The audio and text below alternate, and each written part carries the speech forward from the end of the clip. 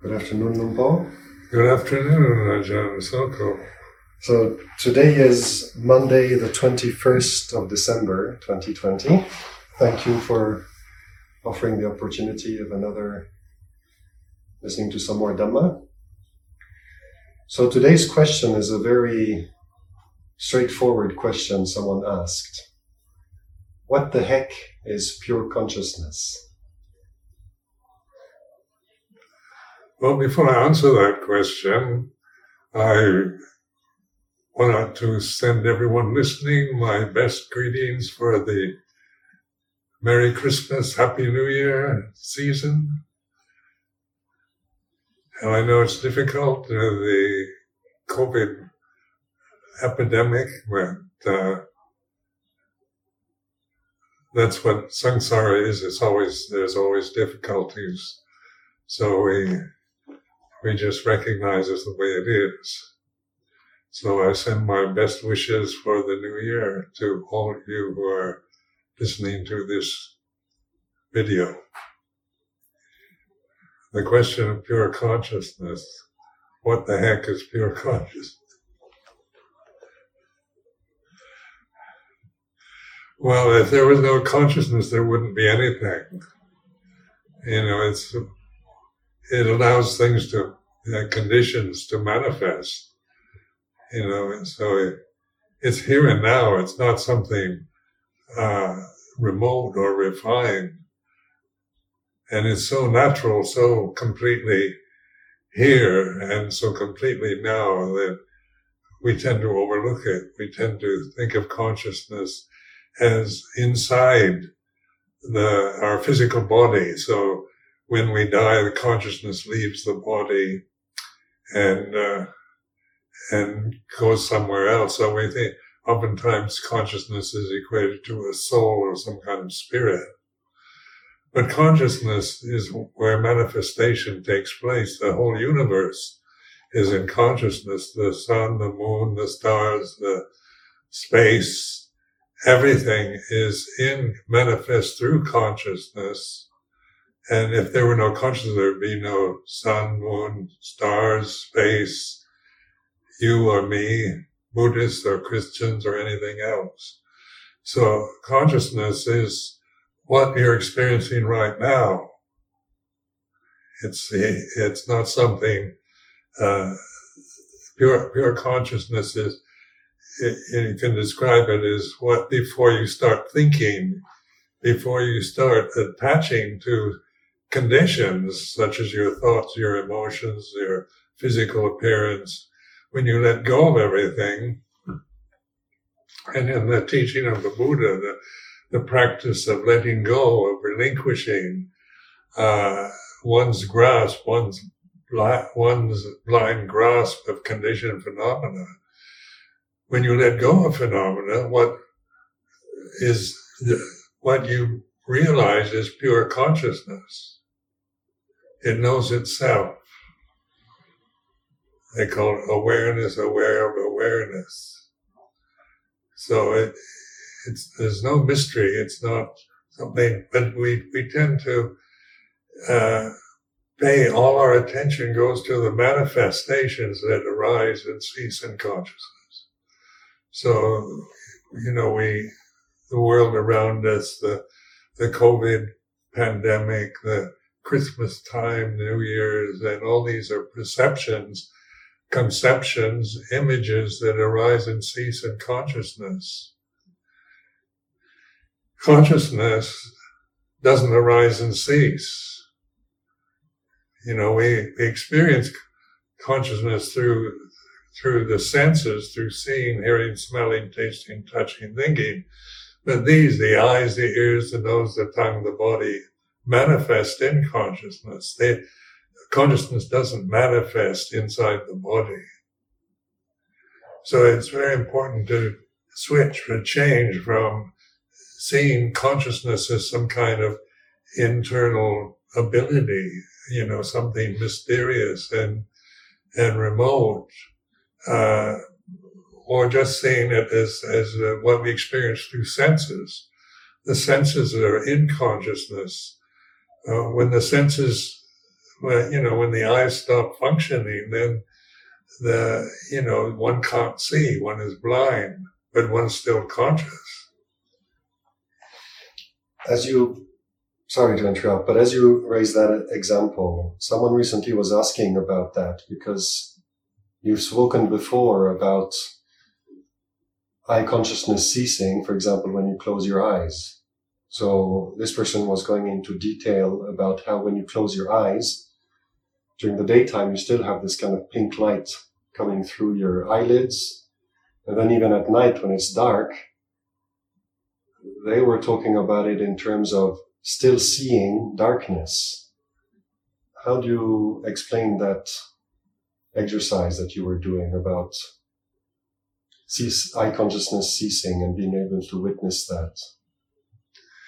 Well, if you go into a dark room with your eyes open, you can see darkness. Is that still seeing? Is that still eye consciousness? Yes. Your eyes are open, so they're witnessing the objects of sight, which is an absence of light. But when you close your eyes, then you can't see. You're not looking at. There's no object to the sight. You might have images arise in consciousness, visual. You have, when before you fall asleep, sometimes you get kind of faces and phantoms and mysterious patterns that rise and cease in consciousness. But, imagination also is in consciousness. So even these, they're certainly impermanent, these ghost-like images or specters or phantoms that appear before you fall asleep. But they are in impermanent conditions. They're sankharas. I remember one time experimenting, going into a room, a small room with no light in it, closing the door and then just contemplating, staring out into darkness. So the first thing is I can't see anything. The first reaction, my mind started producing, I can't see anything, it's dark. But my eyes were open so I could see darkness.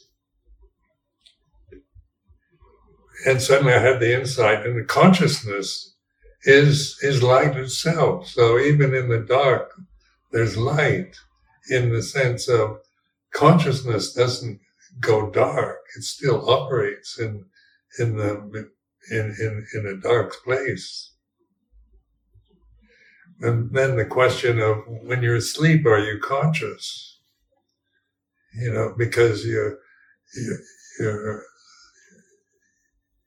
not awake, you're not thinking, or you're not creating images, or imagining anything in deep sleep.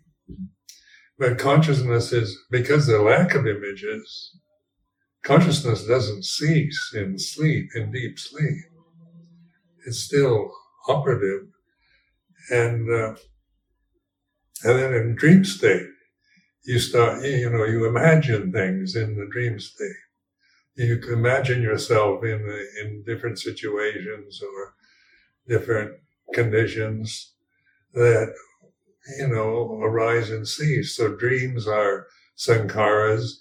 Waking life is sankhara, like phenomena.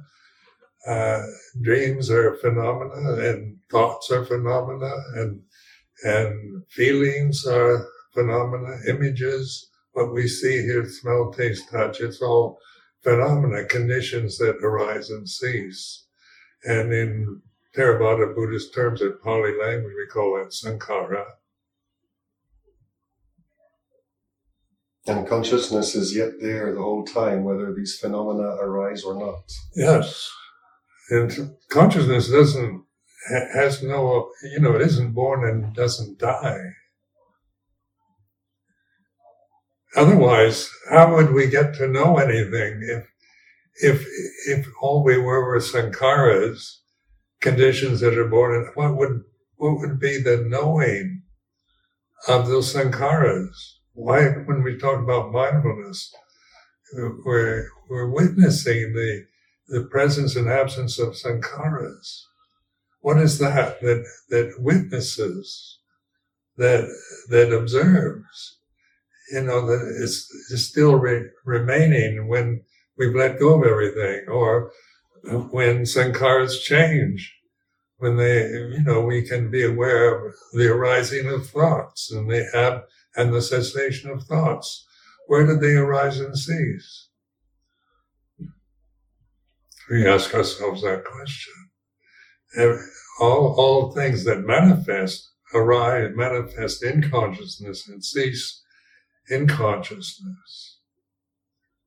And what remains is consciousness when we've let go of everything. So this is what we call the mindfulness path to the deathless. The deathless is consciousness. Or in terms of Theravada Buddhism, it's Dhamma. It's Santitiko Dhamma. It's Dhamma here and now. Can we equate Dhamma and consciousness? Because consciousness is a word, a function of Dhamma. But when we talk about the immortal Dhamma or deathless Dhamma, it's because of consciousness that we even have the word Dhamma. Without consciousness, there's nothing. There's nothing is possible. Nothing can arise and cease. And then we're all in the same consciousness. So it's not personal. It's anatta, or non-self. When you begin to look at each other, we begin to notice each other as the same consciousness. You're looking at the reality of this present moment. I'm looking at you, Ajahn Soko. Consciousness is the same thing. But the bodies are different, the conditions are different, the sankharas are different, the phenomena is different. And because that's the nature of phenomena, is difference, is quality, its size, its shape, it's male and female, heaven and hell, good and bad. It's all about qualities and conditions that arise and cease, that are impermanent. But how do they arise and cease? It's through consciousness. So when we think of the present situation, of those we like and don't like and approve of and don't approve of, is when we begin to recognize that we're all in the same consciousness. It's not personal. It changes your attitude towards, seeing just the form of somebody else and judging them accordingly, whether you like them or don't like them. So where equality really lies is in awareness, in consciousness, in wisdom. In differences, we're all, in what is different, we're all different from each other on the sankhara level. Because no two sankharas are the same. And they're constantly changing. So trying to make permanent something that changes is a futile effort. But freedom from suffering is possible through recognizing the simple reality of conscious awareness in the present moment. It's very simple, where the sankharas, the world, the changing conditions, it's all complicated. Like when, our personalities are complications. What I like and approve of and what I think and my experience and my feelings are all very personal. And they can get very complicated when I start thinking about myself as a personality, about being a man or being a monk or being an old man or something. Then it gets all complicated. Being a white man is a complication of sankharas. Because those are thoughts, those are perceptions that we created. The body, our bodies don't say anything. They are what they are. They arise and cease. They're born. They grow up, get old, and die. They don't say they're. We don't. Your body doesn't tell you you're a man. You tell your body it's a man. Man is a word that's created in the English language, or woman. These are artificial conditions we create through giving names to sankharas, to phenomena.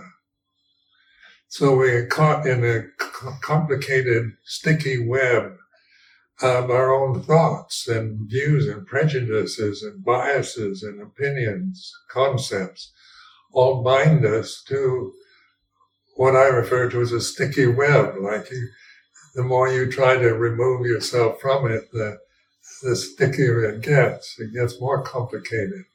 When you try to analyze yourself as a person, where do you stop? It just becomes increasingly more complicated.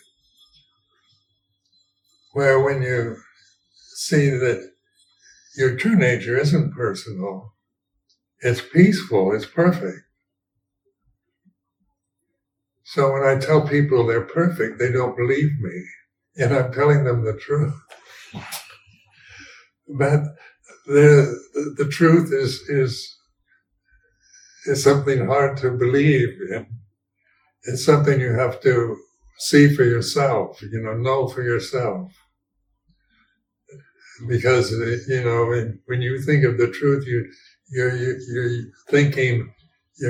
thinking mind is a sankhara, so you can't reach ultimate reality or ultimate truth through thoughts, through perceptions, through concepts of any sort.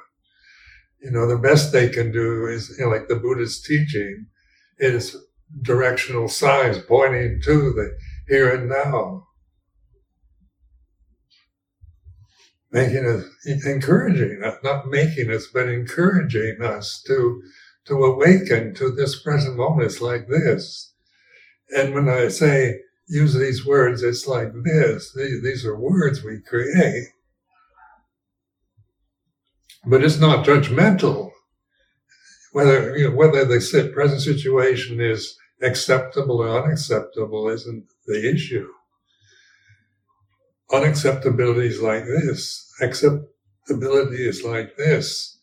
And you begin to just be the witness to the present, not judging it, but knowing it is the way it is.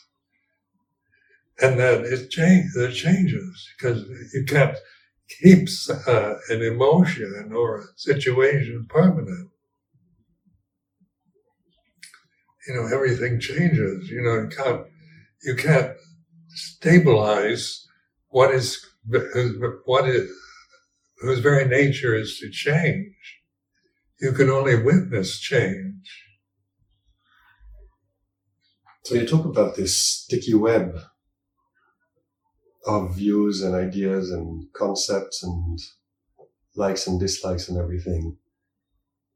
If one cannot disentangle oneself through thought, because that leads to more entanglement, then how does one disentangle oneself? By trusting in awareness. And how do you do that? I mean, it's not something you do, but still, how does one go about that, trusting awareness? Well, it's like questioning yourself. When you ask a question, any question, whether it's a worldly question or not, the thinking mind stops for a moment. So then, like the who am I kind of question. So you ask us, in some forms of Buddhism, they use the koans, or these conundrums that blot out the thinking mind. And so, like in Zen Buddhism, they're famous for these koans, which make no sense intellectually. Your intellect is about logic and reason, defining, describing everything. But you can't describe the consciousness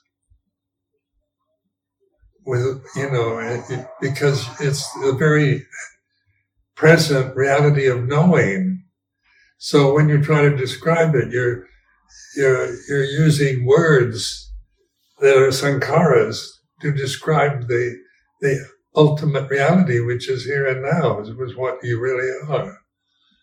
And so, you can come up with rather interesting theories and ideas about consciousness. But awareness, consciousness, mindfulness, these words all mean the same thing. And so, because they're used in different contexts, but it's just like in the present moment, here and now.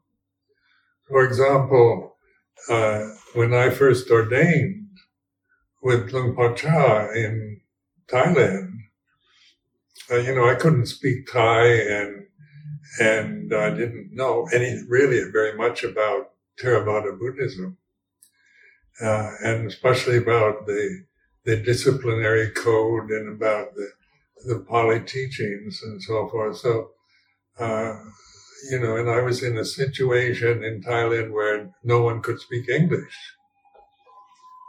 But Luang Por Chah came across as emphasizing this awareness style, being aware of what you're thinking and feeling. So, just this simple teaching of awakening to the present moment, being aware of it, not judging it. I could do this in the midst of the frustration of learning another language and fitting into a totally different lifestyle, monastic, very strict, disciplinary lifestyle in a different country, different food, different everything. And you go through, a period of, incredible frustration, brings up all your feelings of resentment and frustration and confusion and self-consciousness. But Ajahn Chah's emphasis was for me to observe that, to be this observer, this witness to the frustration, the self-consciousness, the sometimes the hopelessness, being aware of wanting to leave, wanting to disrobe. This was all fodder for the awareness cabin. And so I could really, that first year, I look back now and I know I suffered a lot, but because of the, having to readjust my whole lifestyle and way of thinking and responding to life to a totally different culture. Very, very, very different from American culture. But it also, because of Luang Por Chah's emphasis on awareness, I could benefit even from, being frustrated by the situation I'm in. And so I remember having insights, feeling I'm fed up, I can't stand this anymore. And then just by patiently enduring the feeling, by allowing it to be felt and recognized, it ceased.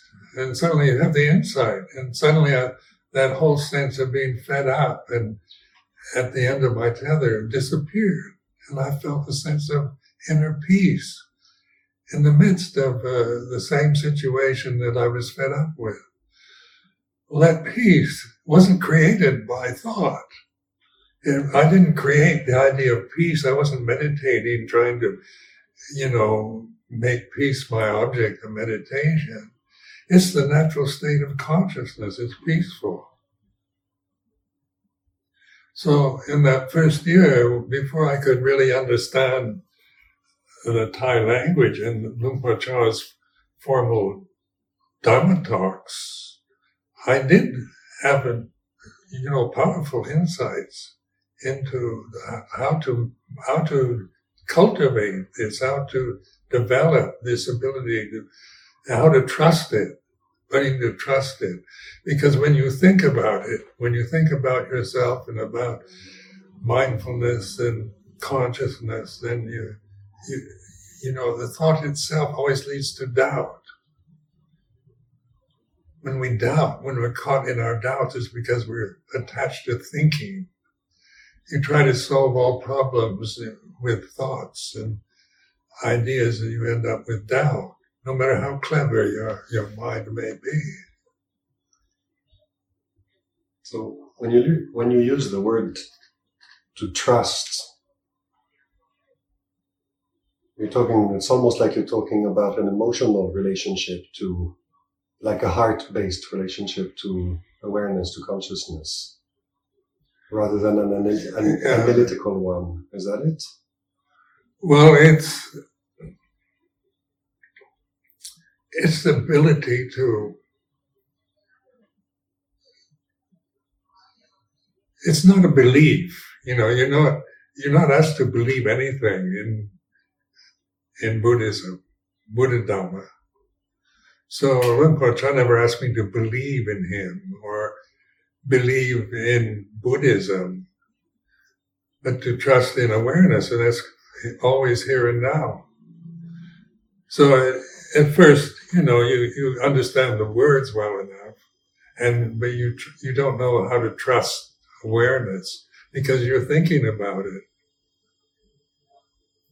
So, you investigate the thinking process because, like most of us are well educated. So our whole cultural conditioning, our whole experience of life has been experienced through conditioned thinking. Cultural conditioning, social conditioning, religious conditioning. It's all conditioning. You're not born a Buddhist or you don't with a language. No matter what country, nationality you're born into, you learn the language after you're born. But a newborn baby is still conscious, fully conscious form. So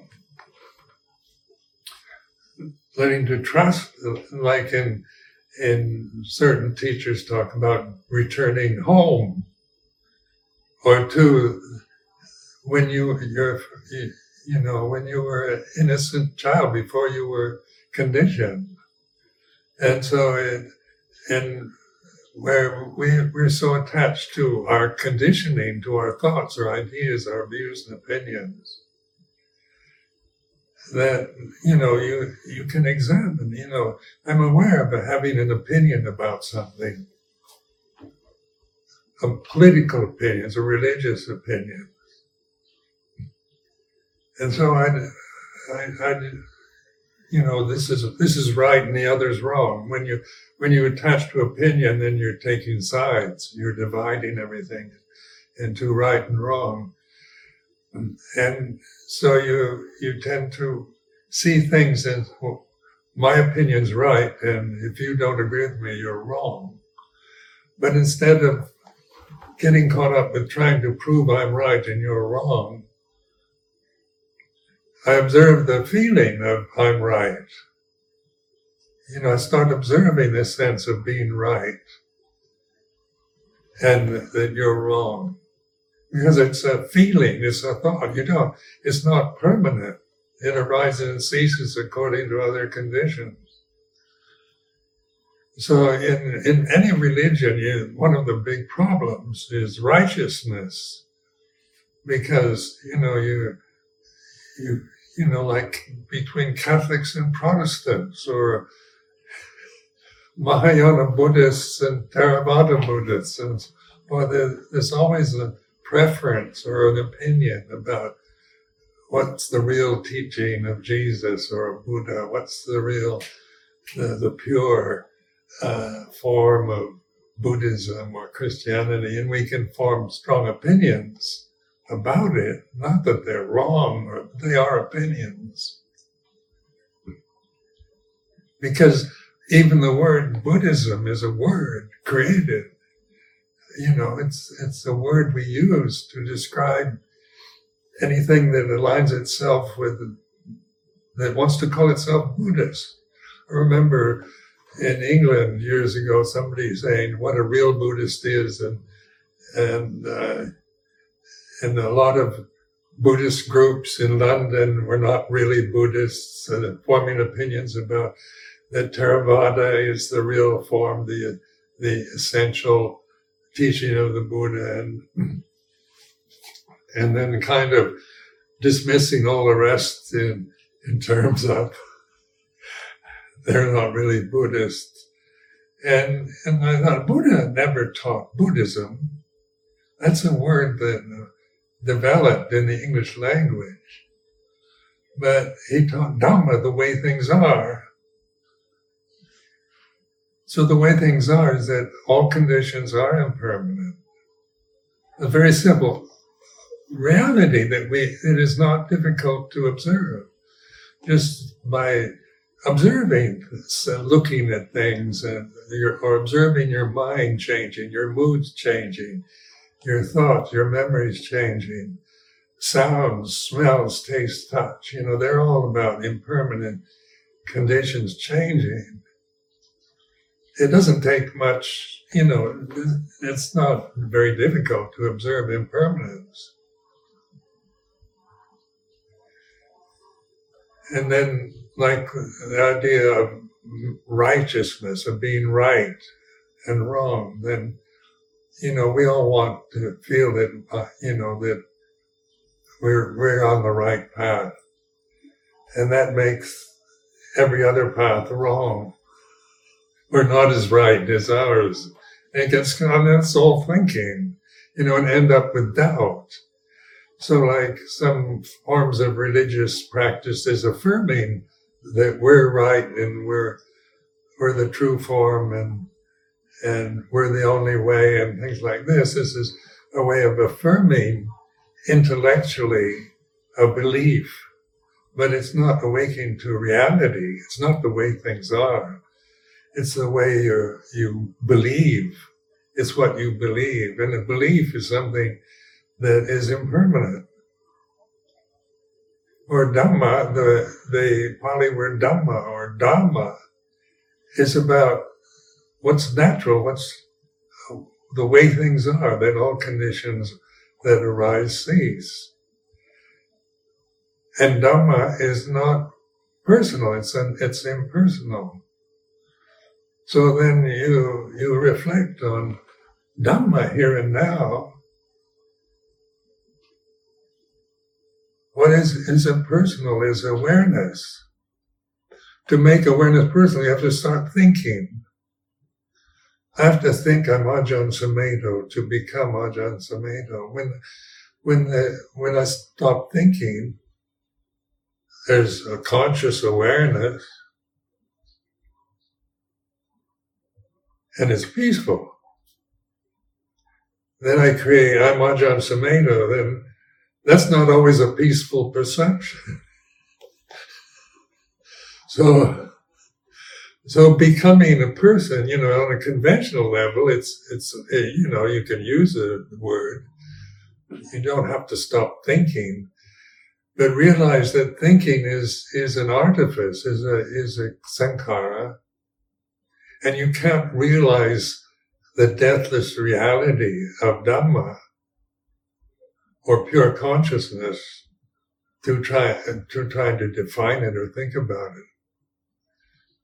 It's like trying to find yourself, where do you look?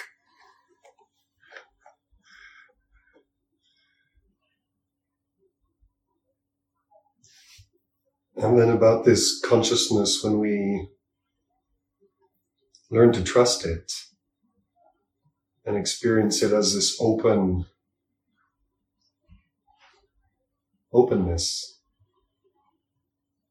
How does one, because we sometimes have these ideas of developing focus and having a type of concentration. It's very focused, and then you very often talk about this open awareness. Or like samatha or concentration practices, or you're focusing on a sankhara. Usually, something leads towards tranquility or happiness or peace. So that's still sankhara. That's still, you have to control the mind to do that. And so it's like, it's a good mental exercise. Nothing wrong with that. But you can't awaken to reality through concentration on an object. So you open to everything. When I use this gesture of openness, rather than this one-pointed concentration on an object, it's a way of a kind of visually expressing this, letting go of everything. And things are there, even if your mind is a total mess, suddenly you're trying to focus it on a candle flame to get tranquil through concentration. And then your mind just wanders and you create all you have a lot of family problems and worldly problems to deal with. And then you open to it. It's like this. It's a way of accepting the way it is, and things change. So you're no longer interested in trying to get rid of it, but witnessing its impermanence. When you're trying to get rid of it, even in the you can fool yourself in the open state. Thinking, if I just open up to everything, all my problems will dissolve. And then you're wanting, there's a desire to get rid of emotional problems or difficulties. And that's part of the acceptance, the recognizing the desires that arise to get rid of confused mental states, emotional problems. Get rid of anger, get rid of jealousy and fear. And we want, on a personal level, we all want to get rid of these kind of emotions. We'd like to experience permanent love, happiness, and the kind of strength of character and stability that we can imagine would be very desirable. We imagine a desirable state of perfect human being. We admire somebody else who looks like they're perfect, or we're jealous of them, so you can't open up with the desire to get rid of your problems. It's letting the problems be what they are, because they are conditions. They're not permanent. They're not self. So the more willing you are to, and it's humbling, because, the ego depends on, I don't have any problems. I'm perfectly stable, normal, healthy man. Is the ultimate ego. Or I'm a total mess. I'm a neurotic, hopeless case, a drug addict, alcoholic, and pedophile. Even that is, you're creating those images. So it's learning to trust this awareness there. It's like, so you're not trying to get rid of anything. You're letting things cease according to their nature.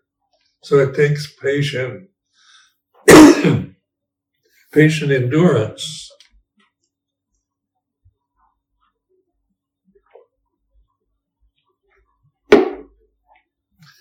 Learning to accept the way it is like this, non-judgmental.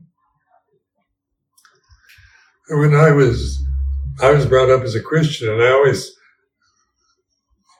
was told God was a judge, that judged you according to your sins and so forth. So to me, I always thought of God as a kind of patriarchal figure pointing his finger, and as a judge, so this is how I learned Christianity.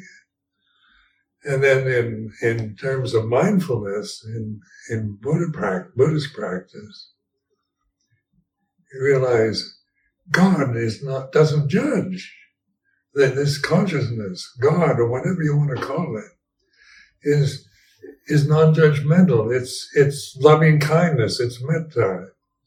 It's karuna. Rather than, you shouldn't think like that. You shouldn't say things like that. It doesn't tell you anything, but totally receptive to the present moment. It's like this. And I found that as such a relief to think that ultimate reality is not some kind of patriarchal judge, going to punish you when you die for things you've done in the past,